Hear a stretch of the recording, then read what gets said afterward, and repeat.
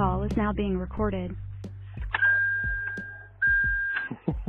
Sorry. It's perfect. All right. Welcome to the Needle to the Groove podcast with DJ Herc and Aurelius. We got some crazy ass sounds going on back there. What's up, Aurelius? So today we're going to talk about Run DMC and their 1985 album King of Rock. It's their sophomore LP, and my brief take on it before we get into the tracks is that it's really the first, and some might say the most successful fusion of rock and rap, and I don't know if anyone's done it better since. There have been many attempts, but it's pretty seamless, and the album just attacks you from the gate. It's nothing but raw power and volume. Like, it's a very loud album. I noticed when I was reviewing it recently, you can turn it way up, and it was a real hip hop breakthrough. It from track 1 to track 9, it never lets go. That's my brief initial take on it. Going back, now it's 33 years, which is insane. That is insane. It sounds like it was recorded yesterday, I think, in a lot of ways. It does. I don't know if that's part of like the regained popularity of DMX and 808 drum machines, which are now kind of repopularized. But this is all, like, almost all strictly Oberheim DMX, like, in your face. Yeah, big time. Right. Not a lot going on other than that, but I mean, there is more, especially if you compare it to their debut. Yeah. Which was almost all drum tracks and little snippets of like hard rock guitar. But this album kind of pulls out all the stops with that, and you get these like extended riffs, and then you get the keyboards in there, and it's just a powerhouse. So I guess we should get into kind of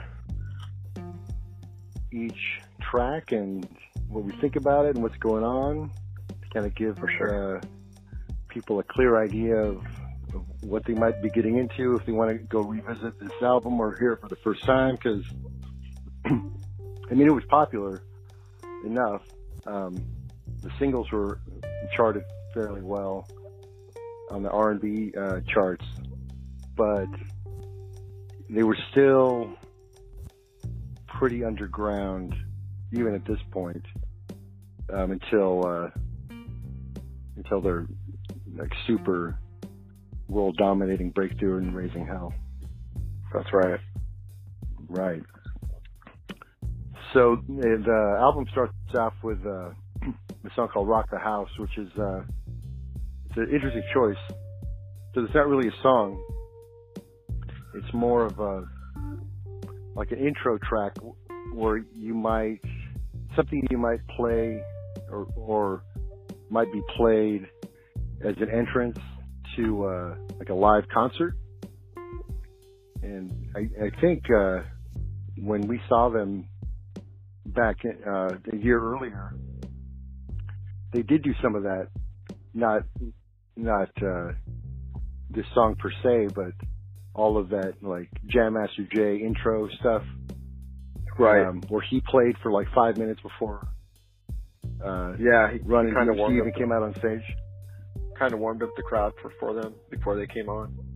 Yeah, very powerful. So it's all dubbed out, and there's like snippets of lyrics. Yeah. And this is the way we rock the house, right? It starts off like, how this is like, and then it just kind of goes into these little snippets from from not only the King of Rock song, but I think there's some sound bites from some of their older songs too. I think you're right. So yeah. So they're kind of looking back at where they came from. And they're getting the listener ready for this like crazy explosion that's about to happen. It's kind of like the fuse.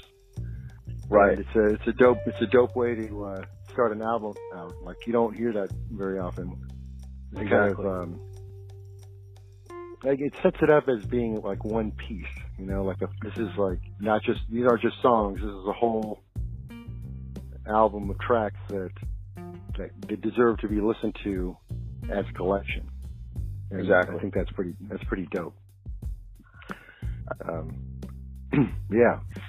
I think it's cool how it kind of ends abruptly, and once it does end, that first line of King of Rock just drops in from out of nowhere, and it's just, you know, kind of blows your ears off, you know, like, you know, I'm the King of Rock, you know, there's none higher, sucker MC should call me sire, and those beats and the guitars, and yeah, it's just Eddie Martinez on guitar, and you were saying something earlier.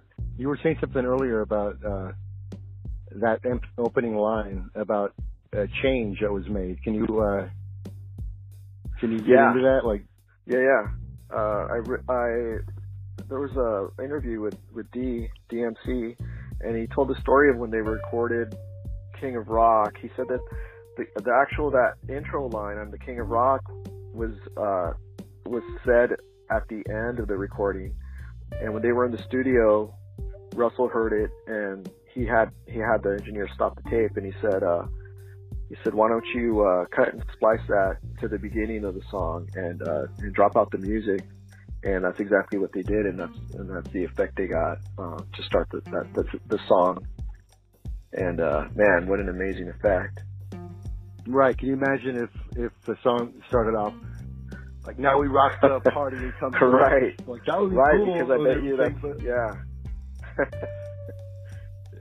Yeah. But yeah, it's interesting how little changes like that can make such a big difference in the composition of a track. And no doubt, man, it just this song is just kind of like the gold standard of like what was in like the new school of rap, because nobody had ever heard anything like it.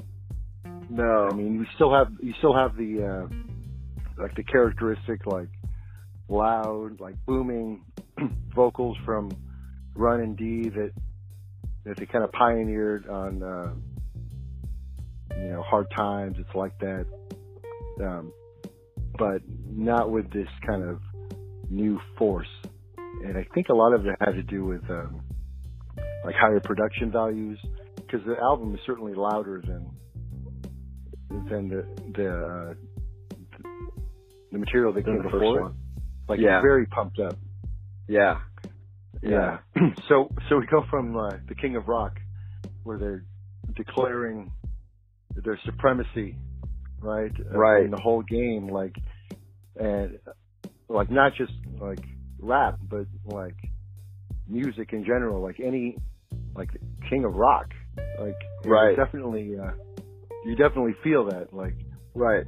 I'd like to go back and listen to kind of the quote unquote rock music that came out at the same time. In that, you know, like it was like February 1985. So what else was like being released then that would be considered rock? And if you can match them up, like with the hardcore qualities of what they were putting out, would the quote real rock music like measure up to the power that was being brought forth by these three guys?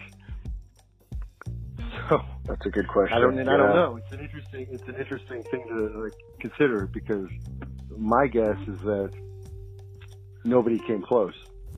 For sure.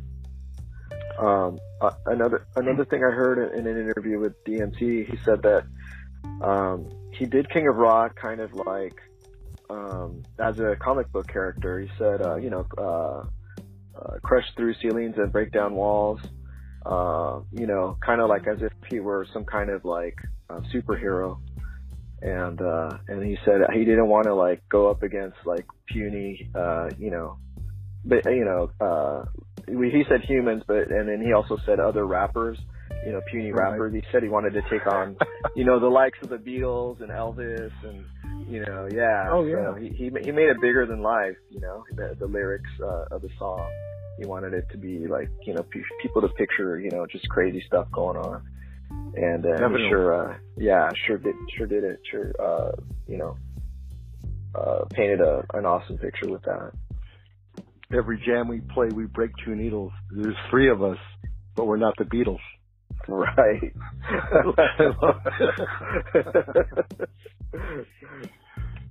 So then we get into the third track, which is great. You Talk Too Much, and it starts off with like just the bare drum machine, like center stage, that classic Run DMC DMX sound. And then you get this little synth riff coming in kind of underneath it. And it's really their first, I think it's their funniest song on the album.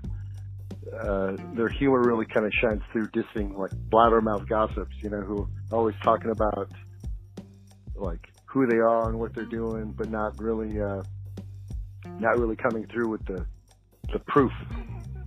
You know? Right. There's always that one guy in the room, you know, that can't stop talking. Right. Your mouth is so big, one bite would kill a Big Mac. It's so great. And what's interesting about this is that, you know, up until this point, again, we hadn't really reached the epicenter of diss tracks, you know, that kind of stuff. Like where there was a bit, but they were more kind of novelty songs, like the Roxanne thing. Oh yeah, with UTFO and the Real Roxanne going back and forth. It was kind of like a joke, right? And you know, frankly, I can't think of too many other rap songs that were like consciously like pointing out the guy in the room who, you know, who was like that jerk, you know, like that guy who just never shut up. Yeah. Like, talking about places he's never been to, and spreading the word like it's your job. You should be a stool pigeon who works for the mob. Right. It's hilarious.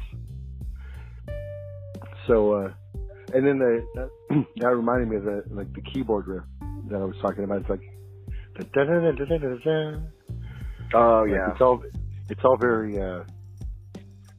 lively and kind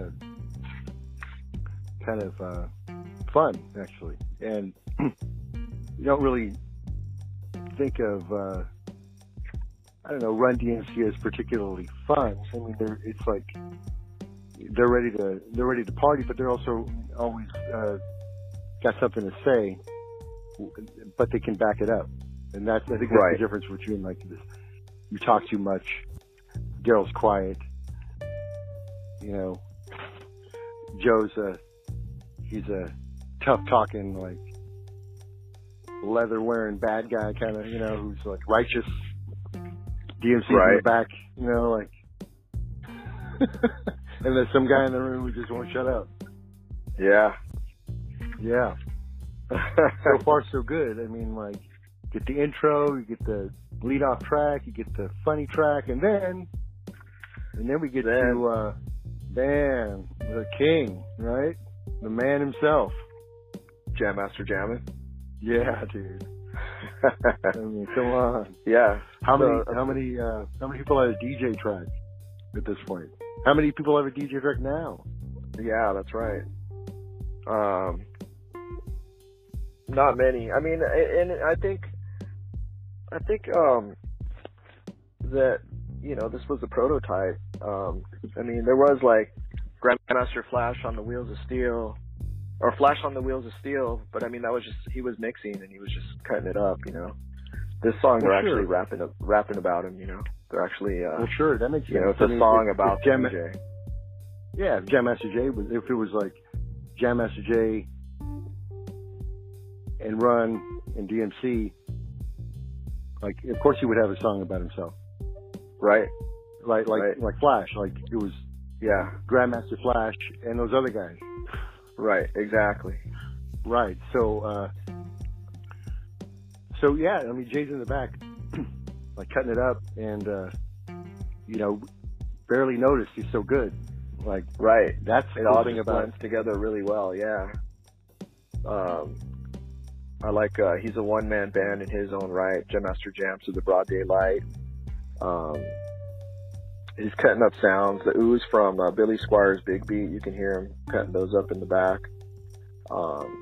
It's a solid song. Cool beat. I like it, man. It's awesome.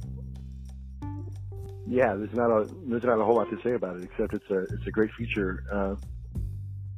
Praising their DJ, and right. He just comes through like the master. Like everything is just on point. Right. All is like cutting and scratching. It's always very like economical and meaningful. Definitely. Because I remember earlier on when scratching kind of first came to be popular. Yeah. A lot of it. Like, man, if there was a track with a DJ who could scratch, it was like scratching all over the track. Right? Oh yeah. It was just like the feature. Listen to this guy. And right. And there's nothing wrong with that, but I think what Jay did is he really turned the turntables into more of a musical instrument in a lot of ways, because it was on purpose. It wasn't just to show off. In fact, he wasn't a show off kind of guy. Right. And so it makes it all that much more powerful when he's cutting and scratching. I mean, we remember that, like I was talking about the intro, where it's like cutting up on Run. Yeah. Like, just amazing. Yeah, that is awesome, man. He could really, keep the beat and cut on point, and just entertaining, and just mind blowing. Like, back then, what he was doing was just, geez, I think everyone wished they could do it, And then there's another, like one of the last lines in the track is, and when he comes on, the crowd goes off. It's all hard rock. There's nothing soft, and that's very true. Like there wasn't a lot of like funniness going on, right. with his musical choices or the cuts and scratches that he produced. It was all very powerful, which especially in a live setting was, like you said, just kind of mind blowing. Yeah. All right, and then we're in the middle of the record now, and we get to the oddball of the group, the song Roots Rap Reggae with Yellowman. And I think you were mentioning that when you first heard this song, it certainly wasn't your favorite. Yeah. And I could kind of agree with that, especially being kind of blown away by the beginning of the album, and then you get into this kind of mellow phase. And right. To be honest, at that point I barely knew what like reggae was. Exactly. And I never heard. And I think I've heard like some Bob Marley, maybe. Yeah. Certainly. But I never heard some like reggae or dancehall style being mixed in with what I would call hip hop. In fact, again, that's something that I think maybe most people wouldn't even attempt these days unless you're like, you know, Nas, right? The Damian Marley project, which is pretty dope. But I mean, that's 30 years later. Yeah. So it's just something that no other group had done, and it's kind of a moment of mellowness in the middle of all these hardcore beats and rhymes. And right. I think it's kind of a tricky experiment that could have gone sideways, but of course they're going to pull it off. I mean, it's Run DMC. They're not going to put out anything that isn't to their standards. And yeah, it came out really good. And you got Yellowman talking about he doesn't use cocaine or drink. You know, right on. Okay, cool. It'll hurt your brain. Right. Right. But there's a funny line too. DMC, you know, like, it starts off. He says, "My homeboy Jay don't scratch reggae." What? Like, so listen to Jam Master as the master starts to play, and when he goes, just check the show because they scratch it with the toe and even his elbow. Right? Hilarious. It's hilarious because they like. I don't know if they were like blazing up in the studio at that point or like, right, you know, with Yellowman, but they definitely got mellow for a minute, which I think is nice because it's a nice midpoint to the record because they're going to bring it again. It's like a breather. You know? It is like a breather. Yeah, it's a testament to the fact that, again, like I said, this isn't just a collection of songs. It's an album that really should be listened to all together. Right. To get the full impact of what these guys were doing. And it's easy to forget how what a breakthrough this was in music in general. Like three black dudes bringing like hard rock guitar, you know, like that was like unthinkable. For one thing, you know, like, whew. And, you know, they never looked back, which is, again, it's pretty amazing. Like, I guess, you know, that attitude, like, fedora wearing, leather wearing dudes from Queens who are just like, yeah, we like Led Zeppelin, what about it? Right. All right, so far, so good. Track 6. Can you rock it like this? This is some intrigue about this too. Track 6 is your. Oh yeah, no, I'm sorry. Go ahead. I'm sorry. Yeah. I'm skipping forward. Go ahead. Oh yeah. So this again brings something different to the mix, where basically. I didn't even realize it until recently that the song has a ghostwriter lyrically. I had no idea, but as I was looking at the lyrics, I thought, well, this sounds like a bit more,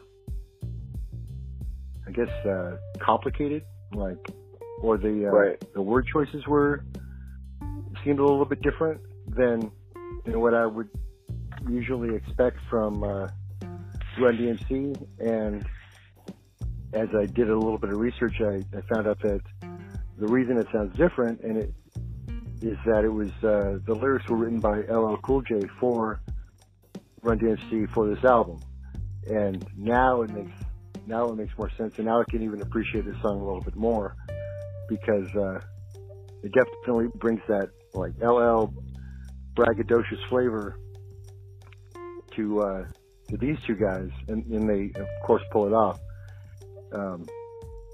Back to the heavy guitar riffs, Eddie Martinez coming through strong, right?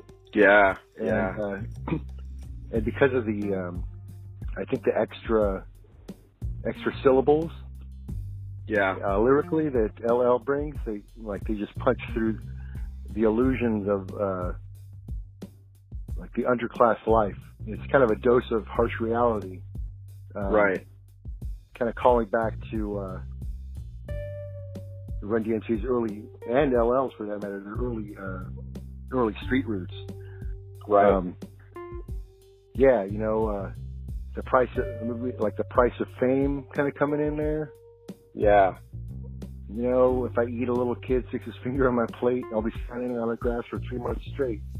Like, they weren't talking about that kind of stuff even a year before. No. No, they were talking about hard times, and it's like that. I remember this jet set women offering favors. I remember this song from the Crush Groove movie, and right. the scenes in the movie where they're recording this in the studio, I thought were really cool. And that's what it reminds me of when I listen to it. Yeah. Also, speaking of LL, when I first heard Going Back to Cali, I thought it reminded me of this song, Can You Rock It Like This? And I couldn't explain why, but now I know why. Oh, right. Yeah. Well,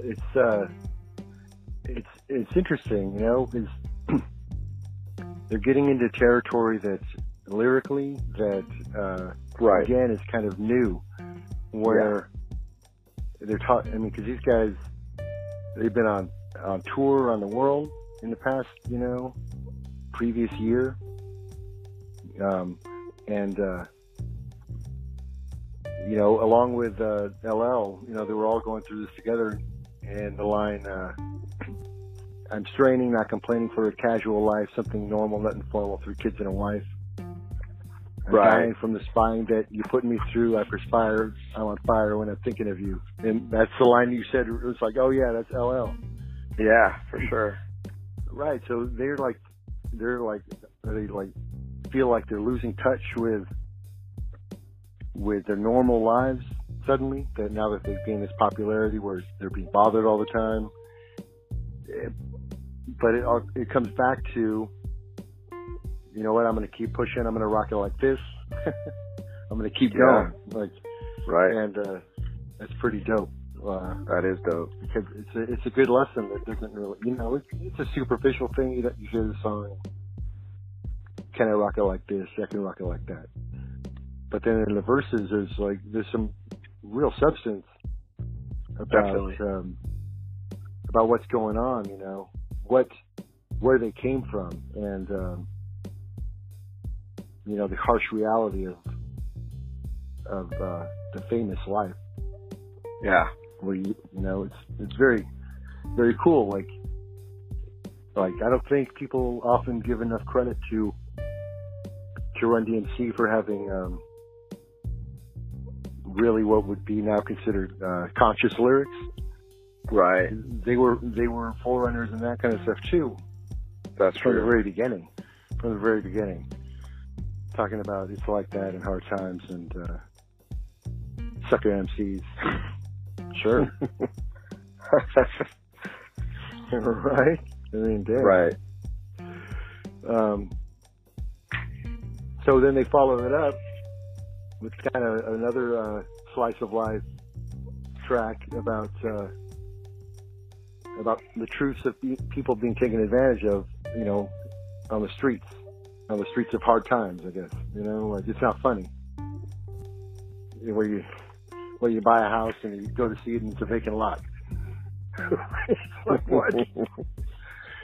And then, you know, musically, the drum machine is predominant again, and you know, the track's pretty sparse, but with it's got another innovation in here that I'm trying to think of another time or the first time that I heard anything like this, where there's a soundbite sample. Yeah. And in this case, it's Eddie Murphy saying, "Ha ha, very funny." And Jay's cutting that in, and if you didn't know what that was, like I guess you wouldn't know what it was, but because we were so into Eddie at the time too. Right. Like I remember when I heard it, I picked up on that immediately, and I was like, "Oh my gosh!" Like Eddie Murphy is like in their song now, like, and that kind of got me into the idea of using a lot of sound bites too when I was mixing. Like I remember like getting comedy records and deciding to like cut in like spoken word stuff to the tracks, to the music, to add a little flavor, you know, a little like, what's that?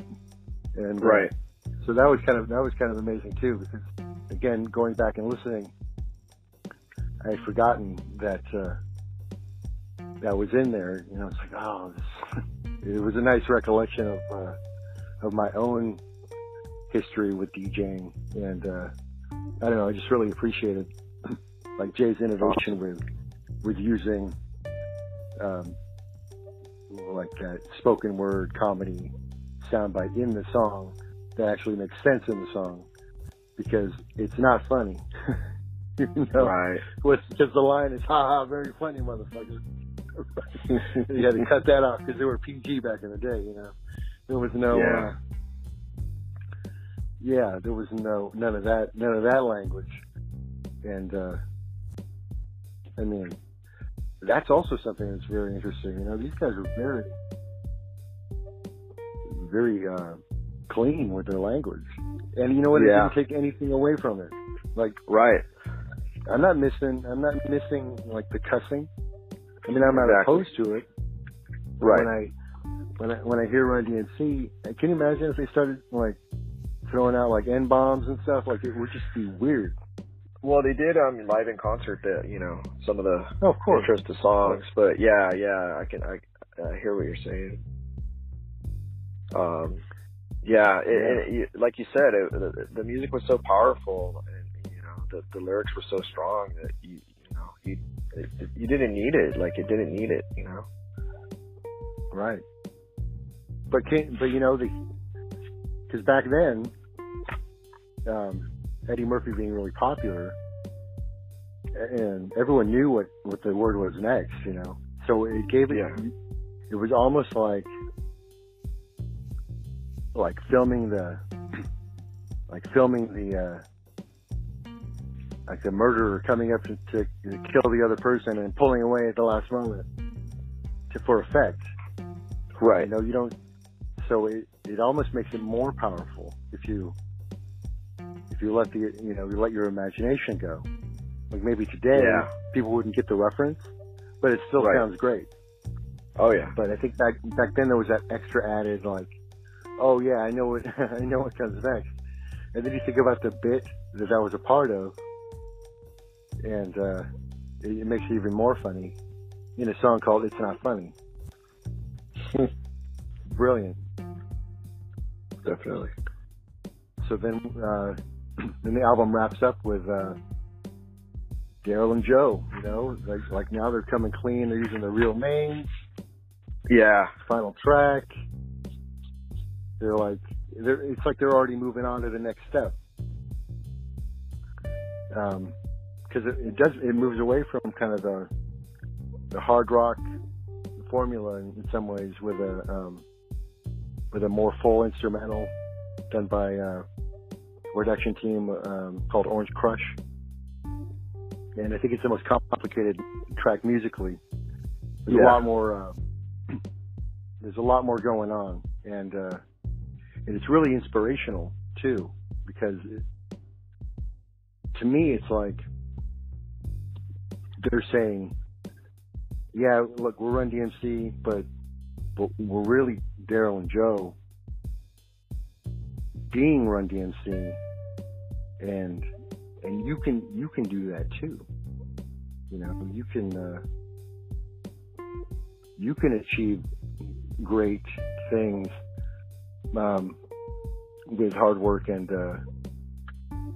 practice." I mean, the opening line is like, Run says, "Well, I rehearsed for the verse and I remember one, not the best, not the worst, because my name is Run." and then DMC comes in, and I'm second because I record That You Want to See, an MC like D inside the place to be.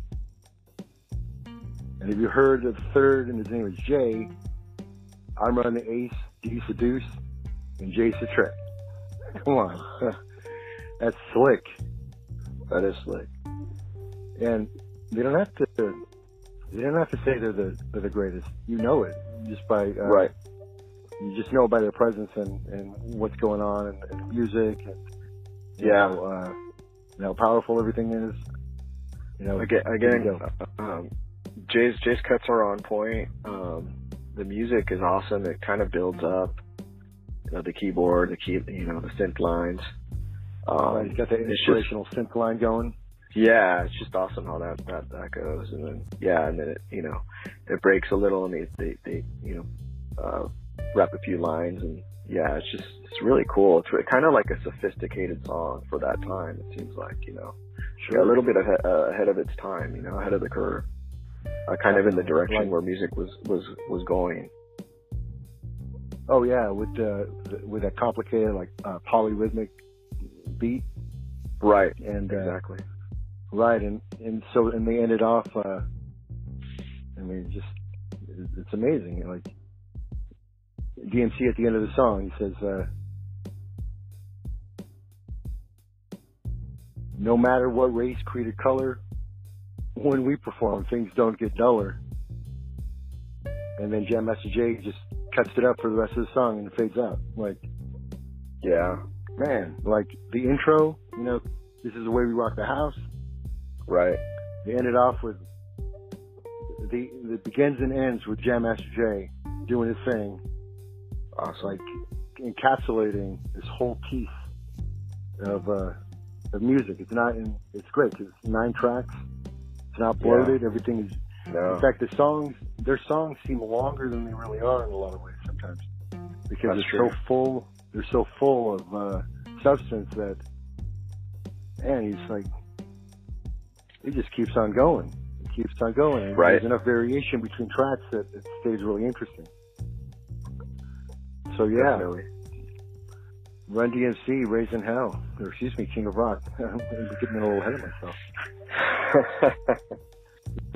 Well, all right. To be frank, they were raising some hell on King of Rock, and I think I said that because I know what was coming next. Man, that really kind of blew the doors off. I mean, I don't want to get into that exactly, but right, their third album, holy moly! Oh yeah. Quick question, Mark. What did you hear the record first, or did you hear it on the radio first? Did you go out and buy the record without even hearing the song, or had you already heard the song? King of Rock or the album? No, I know. I remember we were talking about who bought this album, and I think it was right. me. And the reason is because you had the first album, and we listened to that a lot, and then we got one of us got the It's Like That 12-inch. Yeah. And so that was enough. I hadn't heard any of it. That was enough to say, yeah, I'm getting the next thing that comes out. Right. Because I do remember putting it on for the first time and just being totally blown away because it was so much more complete and full than what had come before. Yeah, in my eyes, as a 15-year-old, I realized at that point that, these guys are here to stay. This is something special. Because we had been listening to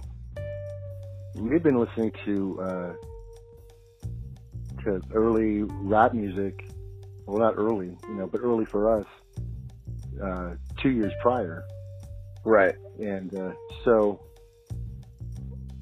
even though the genre was fairly new, especially on the West Coast, we hadn't experienced years enough to know what was good and what was different already. Yeah, I think, Right. I think that's what made us good DJs. Yeah, sure. Yeah, that makes sense. Yeah. Well, if I can toot my own horn a little bit, and toot your horn too.